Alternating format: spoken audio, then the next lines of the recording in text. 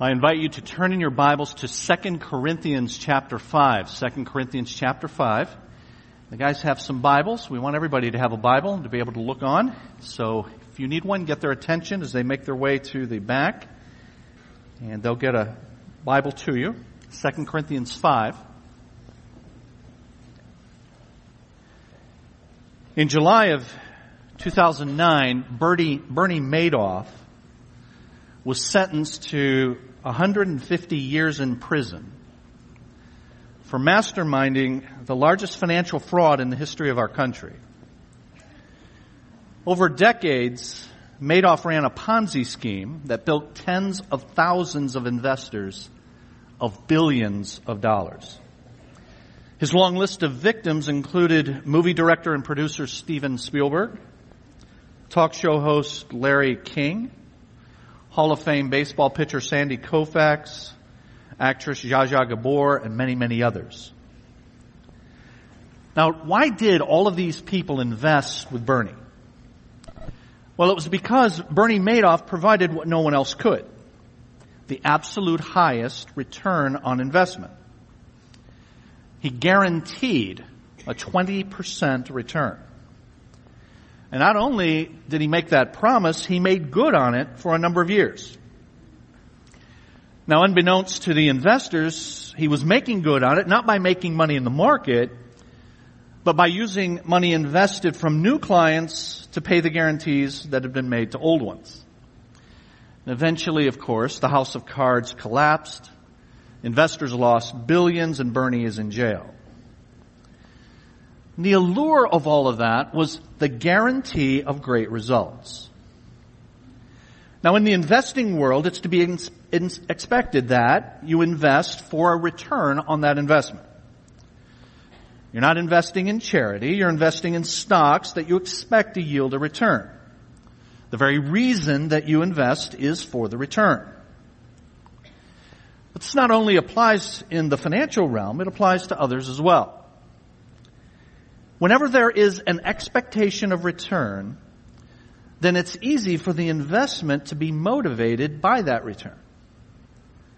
That is, if I'm sure I'm going to get something out of it, then I'll invest. And as I say, in the financial world, that's to be expected. But what if you apply the same principle to other areas, like relationships? I'll invest in the relationship if I get something in return. I'll invest my time and my treasure if there's something in it for me.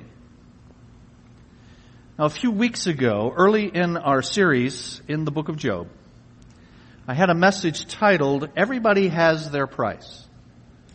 It was based on the opening chapter of Job, in which Satan seeks permission from God to afflict Job because Satan is sure that Job is serving God with a return on investment mindset.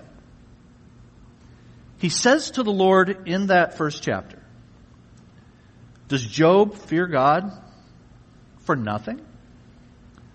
Stretch out your hand and strike everything he has, and he will surely curse you to your face." Now, as we've seen in the chapters that follow in Job, Job is greatly perplexed at the losses that God has allowed to befall him. The loss of his possessions and his family and his health. But he still trusts God. The faith that he announces at the beginning, though it's challenged mightily as we go on in the book, is not overthrown. Job says in that first chapter, "Naked I came from my mother's womb, and naked I will depart. The Lord gave, and the Lord has taken away. May the name of the Lord be praised." And in those chapters that follow, we've seen that Job's friends tell him that all his troubles are because, Job, you're getting what you deserve. You reap what you sow. Guaranteed. In your relationship with God, they say, you get what you invest. Guaranteed. In the last 2 weeks, we've seen many day people, religious teachers on television who believe what Job's friends said to him. They believe in something called the retribution principle. If you do right, you're guaranteed to get good results. If you do wrong, you're guaranteed to get bad results. But Job knows that this is not absolute, because God calls Job blameless in the opening 2 chapters of this book, and yet all of this difficulty has still come to him. Now, those 3 friends were led by a man named Eliphaz, and I called those last 2 messages, comparing what Eliphaz and his friends say, I compared them to modern teachers, and I called those messages Eliphaz and the televangelists. But if you look at the top of today's outline, if you don't have that out, it's inserted in your program. I encourage you to get that now. You see that today's message up at the top is Eliphaz, you, and me. And the reason is, I'm convinced that it's possible for us. You know, these last 2 weeks, many of you, I know because you've told me, have been amazed at some of the things these televangelists have said and some of the heresies that they propagate. And yet, I am convinced that it's possible for us. It's possible for us to adopt a televangelist mindset toward God. A mindset that says, I do what I do because of what I get out of it. I don't serve God for nothing. I serve God for what He provides. Rather than God Himself being the reason that I follow Him and serve Him and love Him, instead it's because of what God gives. Charles Spurgeon, the Prince of Preachers, told a story that illustrates this. He said, once upon a time there was a gardener who grew an enormous carrot. He took it to his king and said, my lord, this is the greatest carrot I've ever grown or ever will grow. Therefore, I want to present it to you as a token of my love and respect for you. The king was touched and he discerned the man's heart. And so as he turned to go, the king said, wait, you are clearly a good steward of the earth. I own a plot of land right next to yours. I want to give it to you freely as a gift so you can garden it all. The gardener was amazed and delighted, and he went home rejoicing. But there was a nobleman at the king's court who heard all of this, and he said to himself, my, if that's what you get for a carrot, what if you give the king something better? The next day the nobleman came before the king, and he was leading a handsome black stallion. He bowed low before the king and said, my lord, I breed horses, and this is the greatest horse I've ever bred or ever will. Therefore, I want to present it to you as a token of my love and respect for you. But the king discerned his heart and said, thank you. And he took the horse and he simply dismissed the man. The nobleman was perplexed, so the king said to him, let me explain. That gardener was giving me the carrot, but you were giving yourself the horse. You see, you were giving it in order to receive. You were giving in order to see what you would get. Friends, if we give God things in hope that they will earn us blessings or heaven, then we're really not doing anything for Him at all. It's for ourselves. And it's only an experience of grace that changes us so we do good things for goodness sake, for God's sake. If I obey God in order to get things from God, rather than I obey God, hear this, to get God, to delight in and resemble Him and model Him, then I am doing something less than what the gospel of grace is designed to transform us into.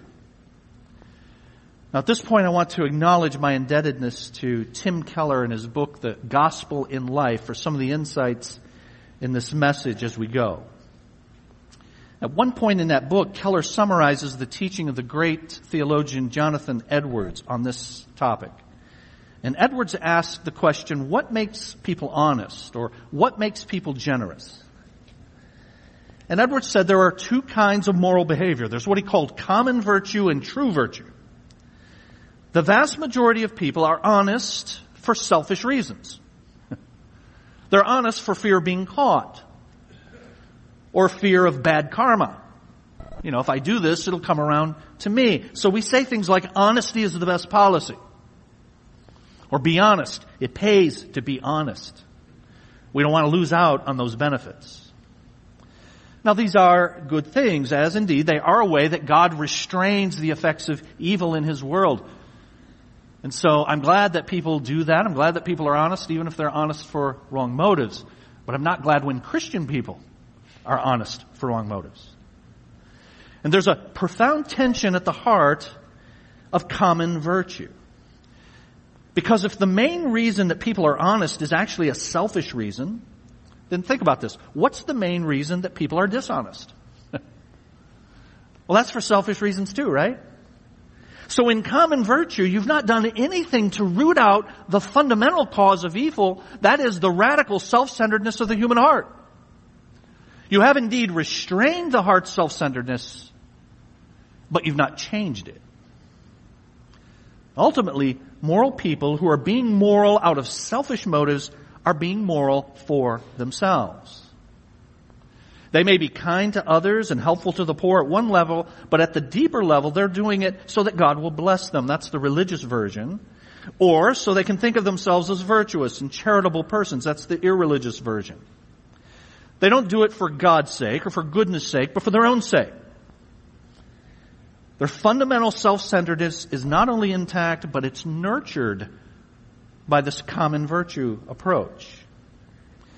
And that can then erupt in very shocking ways, and it's why so apparently many moral people can fall into great sins, because underneath the seeming unselfishness is really great self-centeredness. You know, that's why when we see somebody commit some crazy crime and then you find out that guy was a churchgoer, or that guy was just, went to work every day and loved his family and all of that. But you see, underneath that was this common virtue that at its root was self-centered. That's common virtue. But what is true virtue?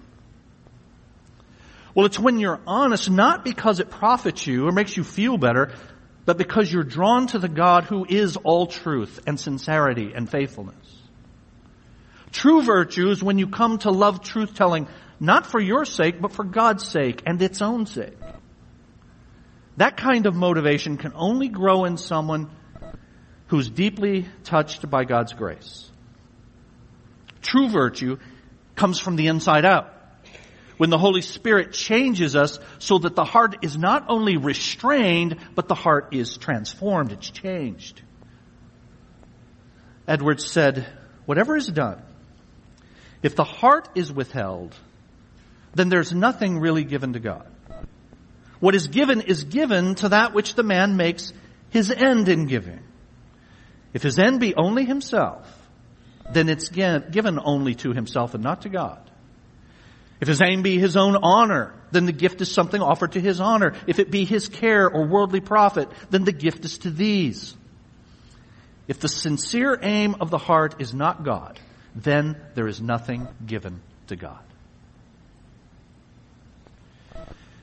So why have I had you turn to 2 Corinthians 5? Well, it's because in 2 Corinthians 5 and verse 14, the great apostle Paul, who wrote this, says this: Christ's love compels us, because we are convinced that one died for all, and therefore all died. And he died for all, that those who live should no longer live for themselves, but for him who died for them and was raised again. One commentator says this: Christ's death was for the definite purpose that those who are given life via it, that is Christians, should no longer live for themselves but for Christ. Christ's death, in other words, was intended to procure their death, that is, to self-centered living. The words, therefore all died, signify the purpose of the death of Jesus, to produce death to self. And it's in that context that in verse 17 of 2 Corinthians 5, you have this famous verse that many of us learned as a child and quote, and maybe you have cross-stitched somewhere. But we got to remember the context, because verse 17 says, if anyone is in Christ, the new creation has come, the old has gone, the new is here. But what does that newness look like? It looks like a radical transformation of the heart that is no longer centered on self, but is now centered on Christ and others. So, do you serve God for nothing? What do you serve God for? And I say in your outline, when we serve God for nothing, a number of things happen. First, desires are no longer self-interests. Desires are no longer self-interests. Now, the Bible teaches that at the root of everything that we think and say and do are our desires. So if there's going to be a fundamental transformation in any of us, it's going to start at the level of desire. What do I want? The Bible's replete with verses that teach this foundational character of our desires. Galatians 5 says, those who belong to Christ Jesus have crucified the sin nature with its passions and desires. And so there are desires. There are the things that I intensely want that are often motivated by the sin nature. But those who belong to Christ have put those to death, crucified those. Now you might think then from a passage like that these desires are always for evil things, that they always have bad things as their object, but that would be incorrect. Very often our desires, as you've heard me say in the past, are actually for good things. In James chapter 4, it says this, you desire, but you do not have, so you kill. You covet, but you cannot get what you want, so you quarrel and you fight. Now it doesn't say in James 4, the context there, unlike in Galatians 5, is not the sin nature, it is you desire. Just desire, not necessarily evil desire. It may be for good things that you want so much that you're willing to sin if you don't get them. And that sin takes the form then of conflict in our relationships because the relationship is not providing what I want. And so here's what happens. Our desires, even for good things, our desires morph, change into demands. I desire this thing out of my children, but it's very easy for that to then transform into a demand that if I don't get that, then I'm willing to sin in its absence. I'll fly off the handle. I'll say things in a rage. I may hit my child. Or I may want something, desire something out of my spouse. Again, it may be a very good thing. A very noble thing. But it's easy for that to morph into a demand. If you don't provide that, I'm demanding you do this. I don't just desire this good thing. You better do it or else. And if you don't, there will be something to pay. You see, when we serve God for nothing, we have the right desires. And if those desires are not requited, if they're not returned to us, then we depend on God. They don't morph into demands. When we serve God for nothing, desires are no longer self-interests. Secondly, I say, disappointments are no longer self-affronting disappointments. That is, it's not considered a personal offense that you didn't get what you expected. So when circumstances in my life go wrong, it's very easy to be angry at God or angry at myself, since I believe that anyone who does good deserves a comfortable life. You see, that's that reciprocity principle, retribution principle. I do it, this is the way it's supposed to come out. These then disappointments are a personal offense because I didn't get what I want and yet I've held up my end of the bargain, I think. You have a great antidote to that in the life of the great apostle Paul in the book of Philippians, where he is under house arrest for nothing more than doing what God has called him to do, preaching the gospel, but yet he finds himself under house arrest. Is he disappointed? Is he angry? This is what he says in the final chapter. Chapter 4, I have learned to be content whatever the circumstances. I know what it is to be in need, and I know what it is to have plenty. I've learned the secret of being content in any and every situation, whether well-fed or hungry, whether living in plenty or in want. And the guy's under house arrest, and he hasn't done anything wrong. And he's content. You see, he's content because he doesn't serve God for something. He doesn't serve God for an expectation. And then when he's disappointed, then everything goes south. And he follows that up with another one of these needlepoint verses. You know, we got all these verses that we memorized in isolation, but they're all in these kind of contexts. Here's the next verse. I can do all things through him who gives me strength. But in the context, what is it he needs strength for? He needs strength in the adverse circumstances that God has allowed to come his way. And Christ has provided that strength for him. So instead of when circumstances in my life go wrong, I'm angry at God or myself because of this disappointment that becomes a self-affronting, a personal offense. Instead, the way it should be is when circumstances in my life go wrong, and they will, yes, I struggle. But I know that all my punishment fell on Jesus. And so, I'm not looking first at God punishing me for this. All my punishment fell on Jesus, and that while God may allow this for my training, he will exercise his fatherly love within my trial. So with the stuff that's going on in your life, your circumstances, your relationships, how are you doing with all that? How are you reacting to all that? Because you see, friends, how you're reacting to all that says something about the reason for which you're serving God. When we serve God for nothing, desires are no longer self-interests. And disappointments are no longer self-affronting. And thirdly, words are no longer self-centered. When my desires are transformed, that's going to have effect now outwardly. My heart is transformed, that's going to affect the way I talk. That's going to affect the way I behave.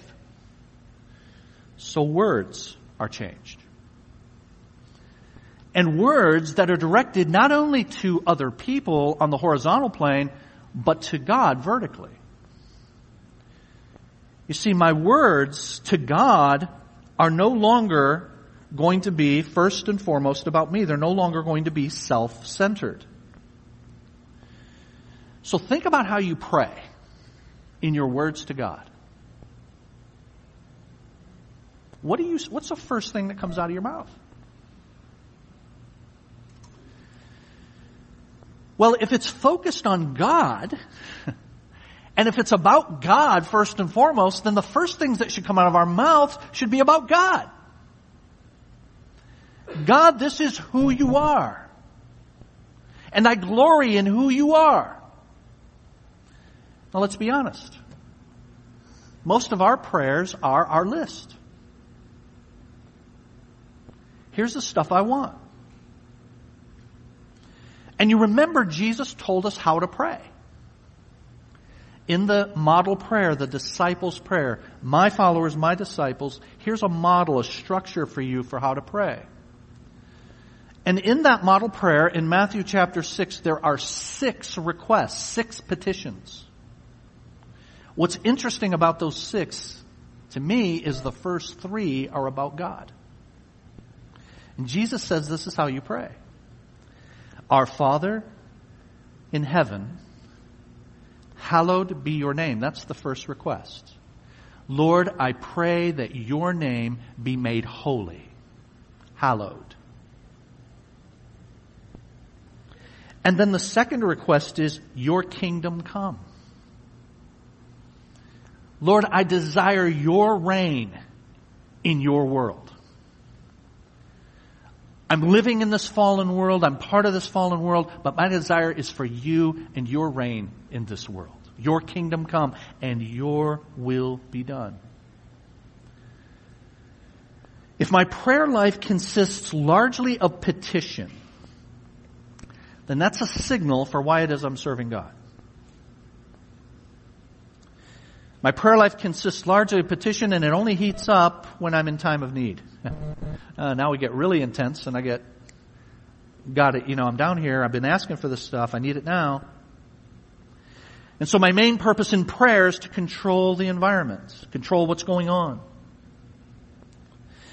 But if I'm serving God for God, and for God's sake, my prayer life consists of generous stretches of praise and adoration. My main purpose in prayer is fellowship with God. And this manifests itself profoundly in my words to God in prayer, but also, of course, in my words to others. What am I talking about, and how am I talking about it? When I talk to other people, other brothers and sisters, am I talking about what's happening to me from a God-centered perspective or a me-centered perspective?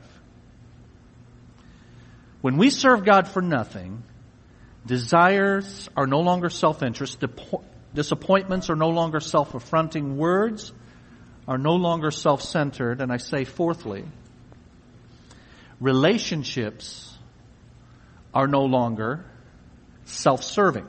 Relationships. Jesus tells this story, gives this command, actually.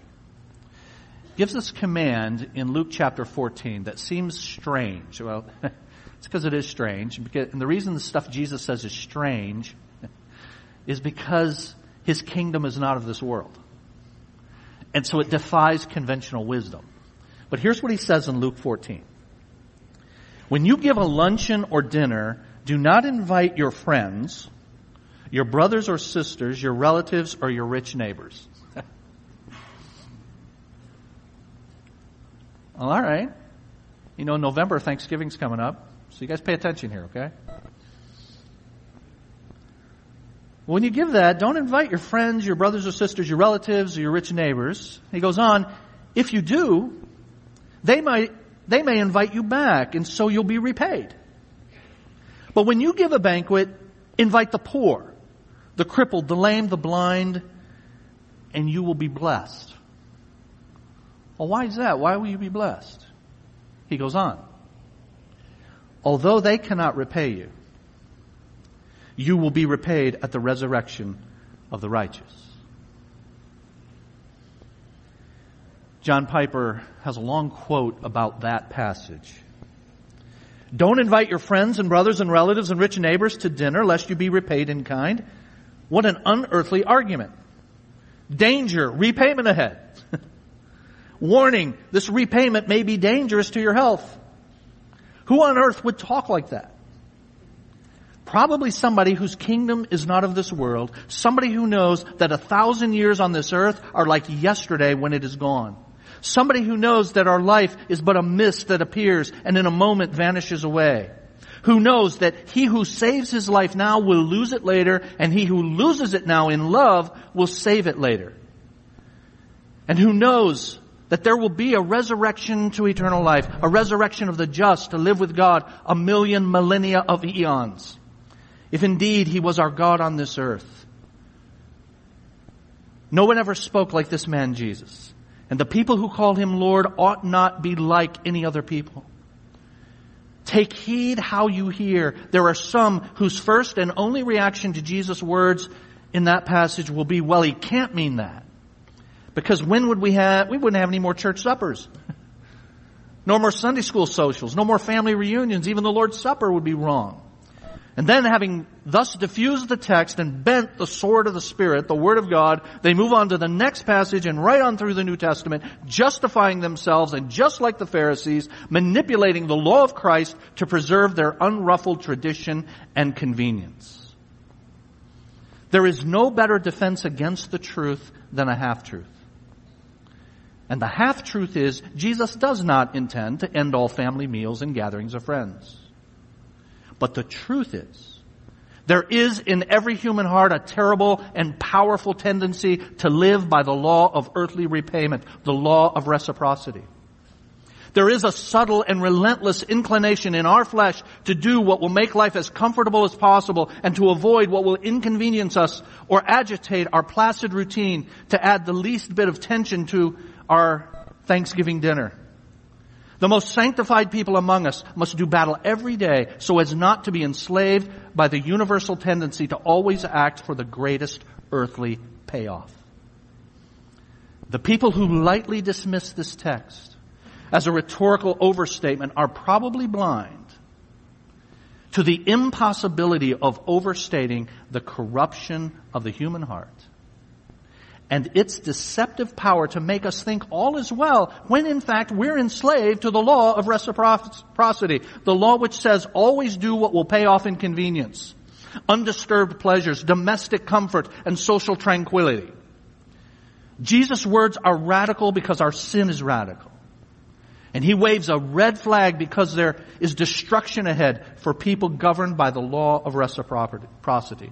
I stress the danger of living for earthly repayment, for ease, for comfort, for convenience, for tranquility, because Jesus stressed it. Jesus said in Luke 6, "Woe to the rich, for you have received back your consolation." The rich are condemned because the use of their money showed where their heart was. They used it to secure their lives and pad themselves with comfort and luxury and consolation instead of using it to meet the needs of the suffering. There was a rich man, you remember, who was clothed in purple and fine linen. He feasted sumptuously every day. And at his gate, Jesus told the story of a poor man named Lazarus, full of sores. He desired to be fed with what fell from this rich man's table. And the dogs came and licked the sores of this beggar. The poor man died, and he was carried by the angels to Abraham's bosom. The rich man also died and was buried. And in Hades, being in torment, he lifted his eyes. He saw Abraham far off and Lazarus there. And he called out, "Father Abraham, have mercy on me. Send Lazarus to dip the end of his finger in water and cool my tongue. I'm in anguish in this flame." Abraham said, "Son, do you remember that you in your lifetime received back your good things, and Lazarus in like manner evil things? But now he is comforted here, and you are in anguish." Why didn't that rich man give Lazarus the crumbs from his table? Hear this. Because Lazarus was in no position to pay back. People who are always in transaction mode. I hang out with the people I like and the people that like me. The people that I can give, but I also get. That was the rich man's mindset. Lazarus was in no position to pay anything back. The rich man's life was governed by the law of reciprocity, by earthly benefits that he could receive in all his dealings. He wore the finest clothes. He feasted sumptuously. He did not inconvenience himself with the poor, that sick man at his door. And so he went to hell, where everybody will go who uses his money to feast sumptuously with comfortable, respectful guests instead of using it to alleviate suffering of others. When you give a feast, invite the poor, the maimed, the lame, the blind, and you will be blessed, because they cannot repay you. But notice, Jesus goes on to say, you will be blessed. You will be blessed because they cannot repay you. That is, you will be blessed because they cannot repay you. What an amazing thing for him to say. You know, you hear a message like this and you may be thinking to yourself, I need to really brace myself up and get into some really solid self-denial now, and I'm going to work up my willpower to exercise some disinterested benevolence to other people. But Jesus turns that around and says, your self-denial for the poor will bring you great blessing. There will be blessing. Your benevolence is not, nor ever could be, completely disinterested. Indeed, your eternal interest is at stake. And so Jesus said on one occasion, it is more blessed to give than to receive. If you lose your life, he said, in love, for my sake, you will save it. So in the end, for those who obey Jesus, ultimately there really is no self-sacrifice. Because we gain Christ. Because we gain his reward. But in our relationships, we can be even unconsciously in a reciprocity mode. Those great theologians, 38 Special, had a song called Hold On Loosely. It says this: it's so easy when your feelings are such to overprotect her, to love her too much. Just hold on loosely, but don't let go. If you cling too tightly, you're going to lose control. Now, do you see what it says? I'm doing this. I'm this insanely jealous person. I'm holding on this tightly because I love her too much. You love yourself too much. That's why you're doing that. You can't let go because of what this other person is providing for you. But it's so subtle, isn't it? In our work, we put on and engage in charity events where our business can be advertised. Now, I'm glad the charity's going forward. But make no mistake, friends, these are not disinterested. In our relationships in marriage or other relationships, we have a kind of 50-50 idea. I'll do my half, you do your half. If you don't do your half, this relationship's over. When we serve God for nothing, desires are no longer self-interest, disappointments no longer self-affronting, relationships no longer self-serving. Lastly, observations are no longer self-focused. Observations, for example, by others about me or you. You see, when I'm serving God for God, then that diminishes how much I care what everybody else thinks. And so I'm not a slave any longer to what are they saying about me or what are they thinking about me. And the great apostle was there. He was able to say in 1 Corinthians 4, I care very little if I am judged by you or by any human court. But see, if you don't have this gospel perspective where it is God and it is for God's sake that I do what I do, then when I'm criticized, I'm furious or I'm devastated. Because it's crucial that I think of myself as a good person, and threats to that self-image have to be destroyed at all costs. So there are observations by others about me, but then there are the observations by me about others. If my identity and my self-worth are based mainly on how hard I work and how much I do in order to gain favor, how moral I am, then I feel I must look down on those that I perceive as lazy or immoral. Do you see, friends, how subtle this reciprocity principle is? And it shows up in so many areas of our lives. I could give you more, but I'm merciful. I'll stop.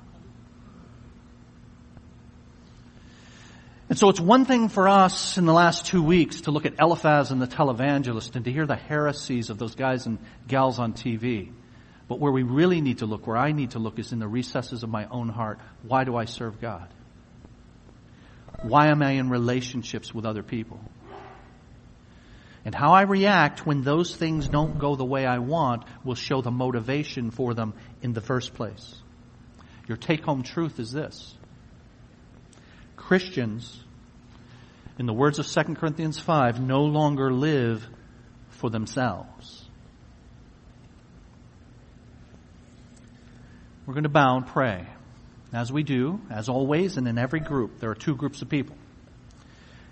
There are the people who have a relationship with Jesus because they have come to Him believing who He is and what He's done on the cross, and He has begun His work of transforming them from the inside out. And then there are people for whom that has never happened. For those for whom it has happened, you have a relationship with Jesus, but He has convicted you about your sin, the motivation for which you do the things you do. We confess our sin. He is faithful and just to forgive us our sin and to cleanse us from all unrighteousness. When we bow, that's what we'll do.